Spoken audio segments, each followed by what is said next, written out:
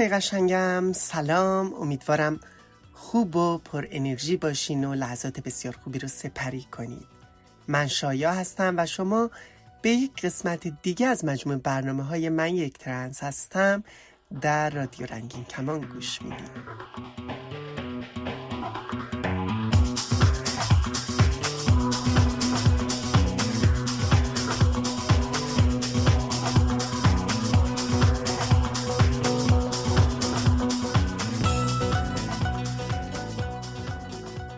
متاسفانه یک شنبه 13 شهریور 1401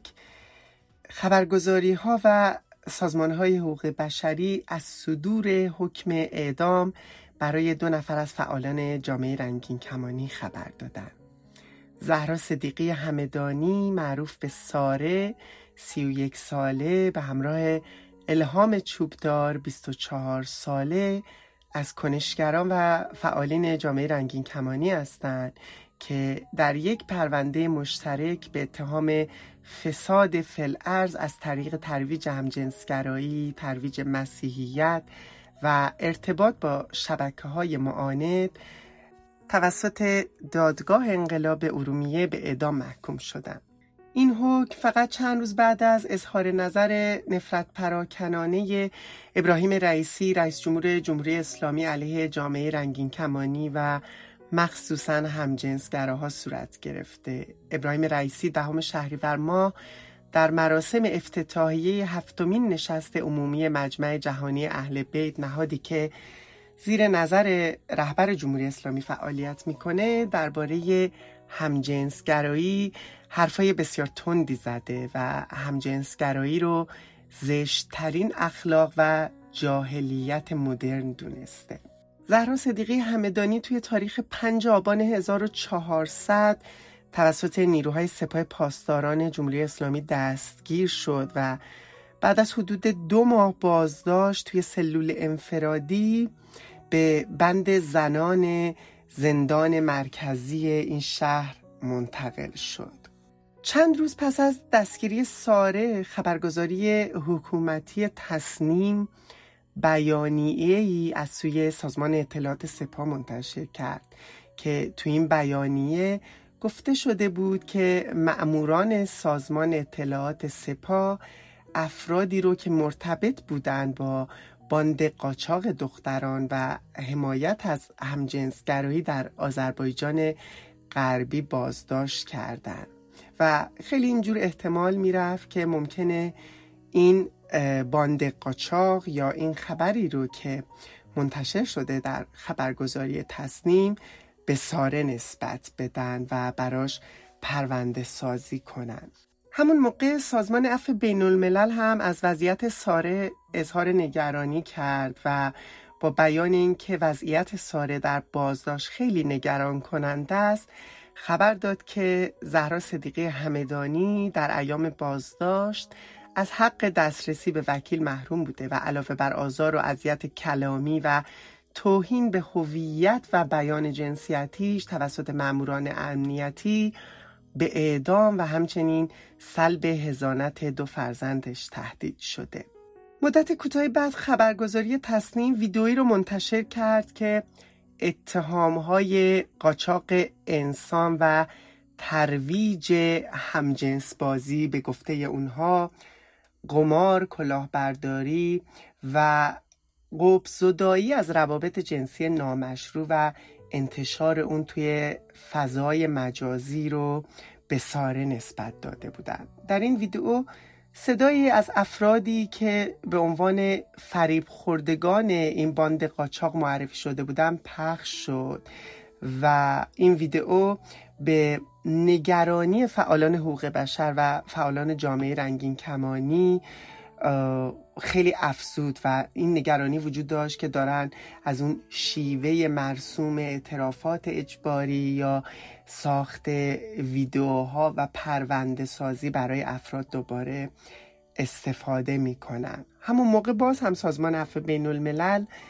یک فراخوانی داد و خواستار حمایت از حقوق ساره شد و از همه فعالین حقوق بین الملل و مدافعان حقوق انسانی دعوت کرد که بر اساس متنی که در این فراخوان اومده نامه‌های اعتراضی رو به مقامات جمهوری اسلامی ایران و همطور سفارت‌های اونا تو کشورهای مختلف بفرستن و خواهان آزادی فوری و بدون قید و شرط زهرا صدیقی همدانی بشن. انتشار صدور حکم اعدام برای ساره توی رسانه‌ها و شبکه‌های اجتماعی با واکنش‌های خیلی شدید اعضای جامعه رنگین کمانی و فعالان و کنشگران این حوزه و همچنین فعالان حقوق بشری مواجه شده و جامعه رنگین کمانی و حامیان اونها با استفاده از هشتگ‌های زهرا صدیقی، ارهام چوبدار، نه به اعدام و LGBTQ بودن جرم نیست اعتراض خودشون رو به صدور این حکم نشون داده و خواستار آزادی این 2 نفر از فعالان جامعه رنگین کمانی شدن. خیلی از اعضای جامعه رنگین کمانی و همینطور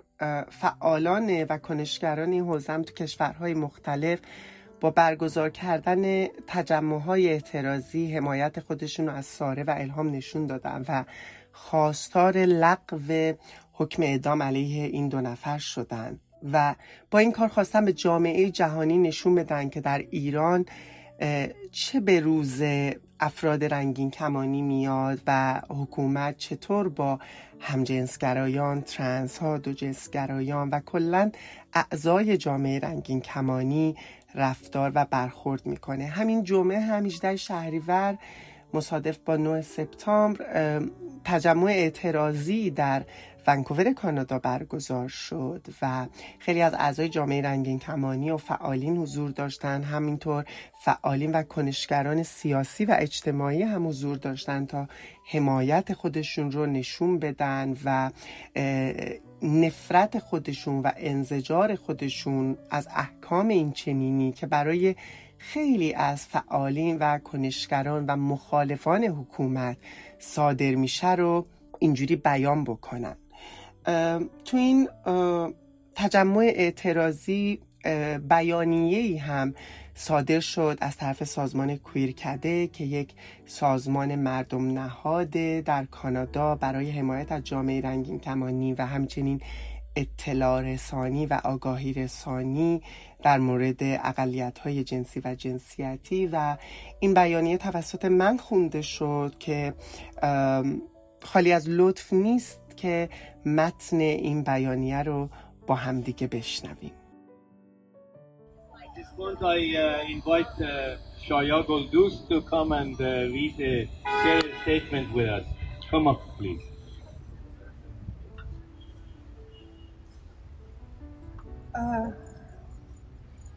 متاسفم که هنوز تو کشور ما اتفاقات میفته که مجبوریم جمع بشیم اینجا و بهشون اعتراض کنیم برای اینکه انسان‌ها حق زنده بودن و زندگی کردن داشته باشن و به جرم تفاوت‌هاشون حق زندگی ازشون گرفته نشه. من یک بیانیه‌ای رو از طرف سازمان کویرکده که یک سازمان مردم نهاد برای جامعه LGBTQ ایرانی هست در کانادا براتون میخونم و بعد رو به دوستان دیگه میدم. نهاد مردمی و داوطلبانه کویرکده صدور حکم اعدام علیه زهرا صدیقی همدانی و الهام چوبدار 2 کنشگر کویر در ایران را به شدت محکوم کرده و ساختار آزادی بی قید و شرط این 2 شهروند است. صدور این حکم بار دیگر نشان دهنده ید طولای جمهوری اسلامی در قتل عام افراد با تفکر و سرشت متفاوت است. در چنین شرایطی از مردم ایران، ایرانی تبار و سازمان‌های جهانی از جمله سازمان ملل و کمیساریای عالی پناهندگان می‌خواهیم که تحت تأثیر تبلیغات جمهوری اسلامی خطر زندگی افراد کویر در ایران را نادیده نگیرند. در شرایطی که افراد کویر در ایران در معرض خطر حکم اعدام به جرم فساد فی‌الارض از طریق ترویج همجنسگرایی هستند، سازمان جهانی رینبو ریلرود و کمیساریای عالی پناهندگان سازمان ملل ایران را از فهرست کشورهایی که مجازات روابط افراد همجنس را مرگ یا زندان می‌دانند حذف کرده و سرنوشت صدها پناهجوی کویر ایرانی را در ترکیه به دست پلیس مخرج این کشور سپرده‌اند. ما به عنوان سازمانی که مستمر با افراد کویر در ایران در تماس است، هر روز با افرادی مواجه هستیم که زندگی آنها در خطر جدی قرار دارد. تاکنون تلاش کویرکده این بوده که به خروج این افراد از ایران کمک کند و در مدت سالهای پناهندگی و پناهجویی به کمک به بهبود شرایط آنها ادامه دهد. اما متاسفانه در شرایط کنونی تنها راه جامعه کویر ایرانی زندگی بسیار سخت در کشور ترکیه است. این پناهجویان ناچار هستند برای مدتی نامشخص و در ترس مدام از احتمال بازگردانده شدن به ایران در کمبود امکانات پزشکی و بهداشتی زندگی کرده و برای ساعتهای طولانی کارهای سخت با دستمزدهای بسیار پایین انجام دهند. در کنار خواسته ما برای آزادی 2 فعال کویر که به آنها تکلفات دروغین مانند قاچاق زنان و دختران نسبت داده شده، ما خواستار توجه هوشمند جامعه جهانی به شرایط خطرناک زندگی افراد کویر در ایران هستیم. در زمانی که جهان بار دیگر با جمهوری اسلامی که قاتل شهروندانش بوده و به هیچ اصل از اصول حقوق بشر پایبند نیست، پای میز مذاکره نشسته است. از گروه‌های محافظ و مدافع افراد کویر می‌خواهیم که در سطح بین‌المللی صدای ما را منعکس کنند. خیلی ممنون.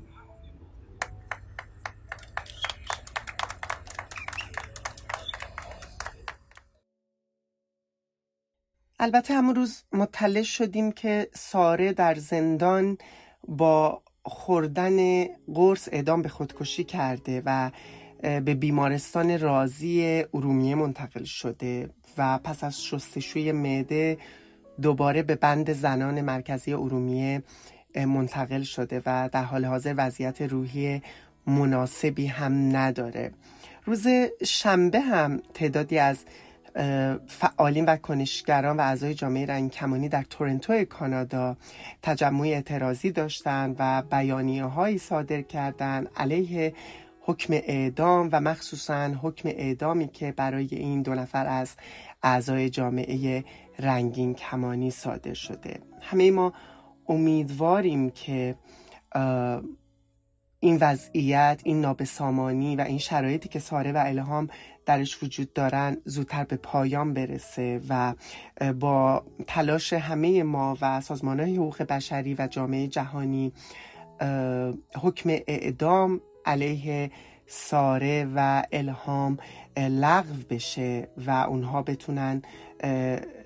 سالم و سلامت از این ماجرای بسیار دردناک و تلخ بیرون بیان. و امیدوارم که هر کسی که هر کاری از دستش برمیاد، هر کسی که دستش به جایی میرسه، به سازمانی، نهادی و فکر میکنه میتونه صدای ساره و الهام باشه، کوتاهی نکنه و صدای اونها رو برسونه. همینطور که بسیاری از رسانه‌های بین المللی هم پوشش دادن این خبر رو و من دیدم که دولت فرانسه هم محکوم کرده حکم اعدام برای ساره و الهام رو و امیدوارم که بتونن جلوی جمهوری اسلامی رو و این احکام غیر انسانی رو که صادر میکنه رو بگیرن.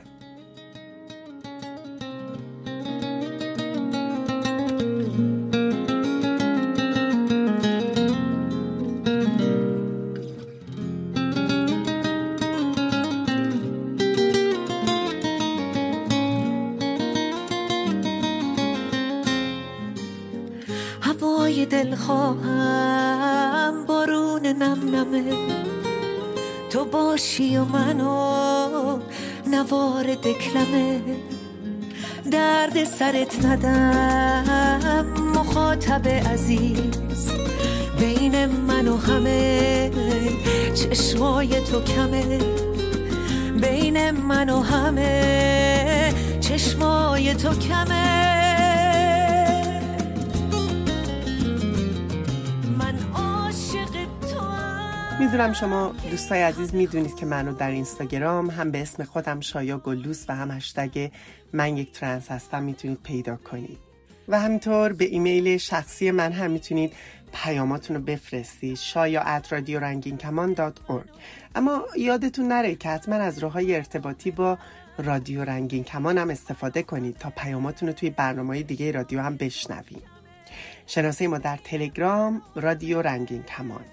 میتونید از طریق واتساپ یا سیگنال هم با ما تماس بگیرید. 2044 7725 891 667 یا اینکه به پیامگیر تلفنی ما در ایالات متحده تلفن کنید 201 818 649 94 06. میتونید از طریق اسکایپ با شناسه رادیو نقطه رنگین کمان در تماس باشید یا اینکه صدای خودتون رو ضبط کنید و برای ما ایمیل کنید به آدرس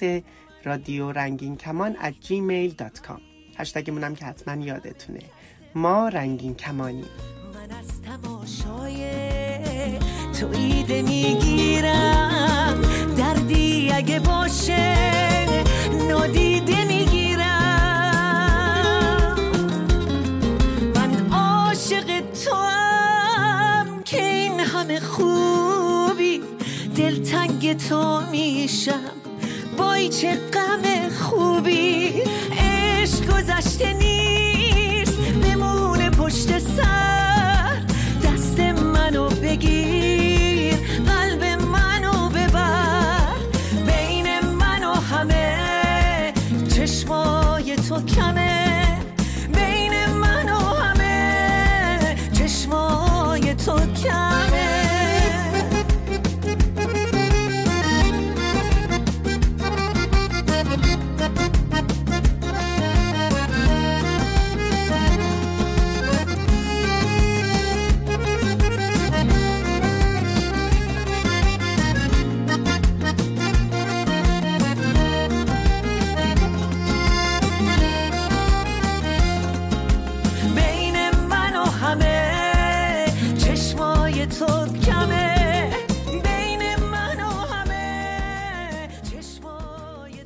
دوست عزیزی برام پیامی فرستاده که من خیلی دوست دارم این پیام رو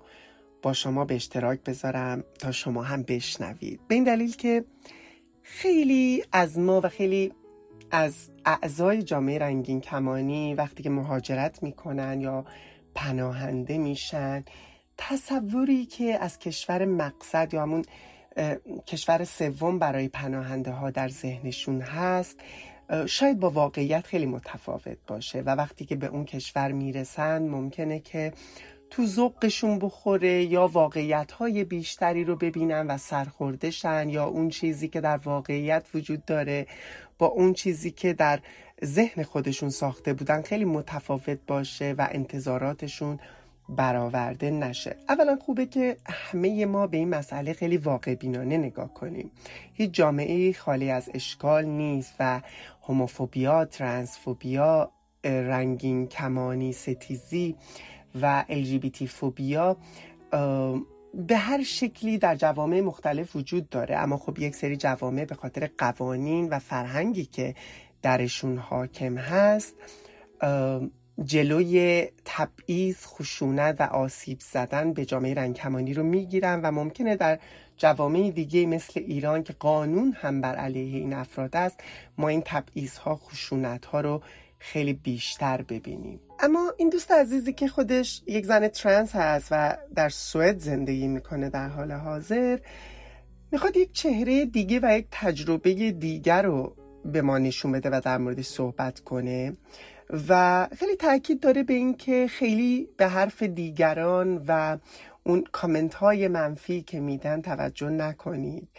و خودتون تجربه کنید. اون چیزی که دیگران میگن همیشه واقعیت اون جامعه نیست و خواسته که تجربه خوبش رو با ما به اشتراک بذاره از کشوری که درش زندگی میکنه و جامعه‌ای که در اون هست و من خیلی لازم دیدم که پیامش رو با شما به اشتراک بذارم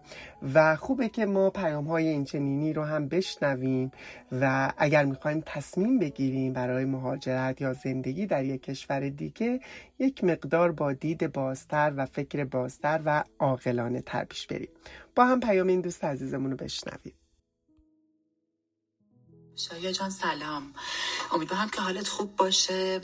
و بعد از پراید احساس خستگی نکرده باشی. خودم یه ترنس میل تو فیمیل هستم، 4 ساله که اینجام و از طریق UNHCR اومدم و خواستم بگم که یک چیزایی رو که دوستان گزارش میدن میشه گفت یه جورایی خلاف واقعیت هست و یه توضیح کوچیکی در این مورد داده باشم. همونطور گفتم من خودم ترنس هستم و 4 سال اینجا زندگی میکنم و هیچ هدفی نداشتم که به طور مشخص بیام سوئد و از طریق UNHCR Resettlement Program اومدم سوئد و تو لحظات آخر پرونده‌ام از کانادا به سوئد ترانسفر شد. اما زمانی که توی ترکیه بودم خب به هر حال مثل هر پناهجوی دیگه‌ای از کشور سوم و جهان اول یه چیزایی توی ذهنم بود و فکر میکردم که همیشه قراره اون چیزی باشه که من تصور و تخیل میکنم. اما بعد از اومدنم دیدم که خب به اون شکلی که من انتظار داشتم نیست، اما به این شکلی هم که دوستان گزارش میدن مطمئنا نیست. یه جورایی فکر میکنم که این وظیفه هر کدوم از ما هاست که کمک بکنیم به اون تصاویر و اون انتظارات بیش از حدی که از کشورهای سوم داریم توی ذهنمون دامن نزنیم و چشممون رو به روی واقعیت باز بکنیم و از اونجایی که شما پلتفرم ها رو در اختیار دارید شاید مناسب باشه که این قضیه مثلا برای دوستانی که در ترکیه هستن و در انتظار اسکان مجدد هستن باز بشه. به این خاطر که زمانی که من ترکیه بودم بچه‌ها معمولا نسبت به بعضی از کشورها توی اروپا گارد می‌گرفتن، میگفتن ما نمی‌خوایم بریم، پرونده هاشون رو متاسفانه توی مسیر و ترک خیلی طولانی تر مینداختن که 100% به یک کشور خاص اسکان مجدد بشن و این قضیه تنها ریشه در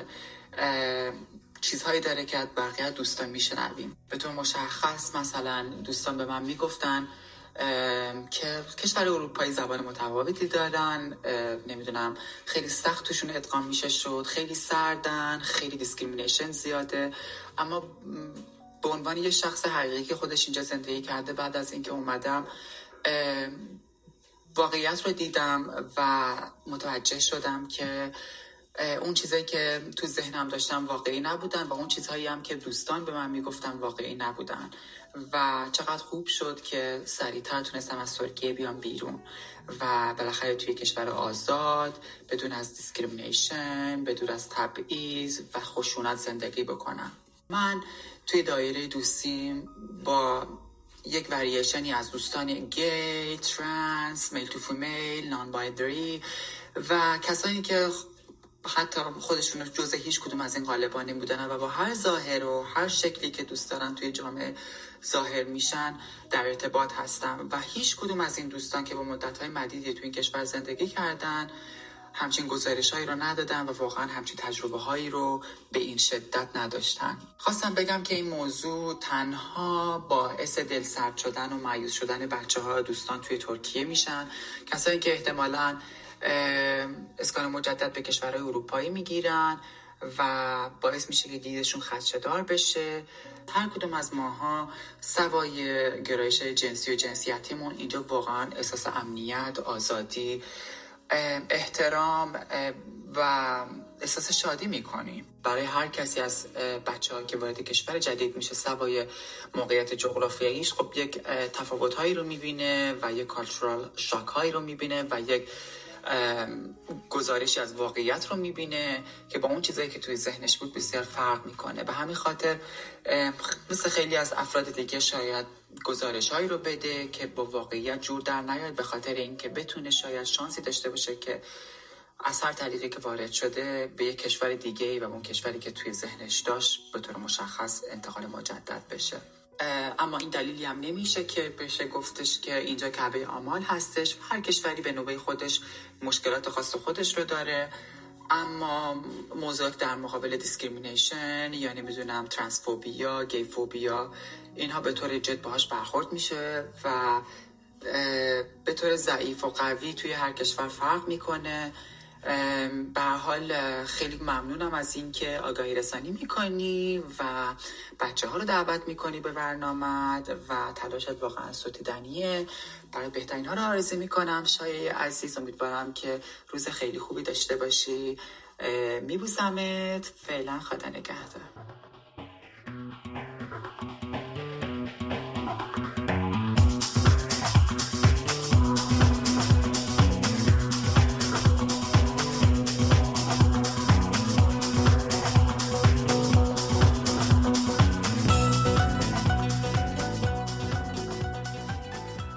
خب عزیزای دل، برنامه امروز هم به پایان رسید. راه‌های ارتباطی با رادیو رنگین کمان رو به خاطر بسپارید و یادتون نره که پیاماتون رو برای من بفرستید و تا برنامه دیگه که دوباره با هم باشیم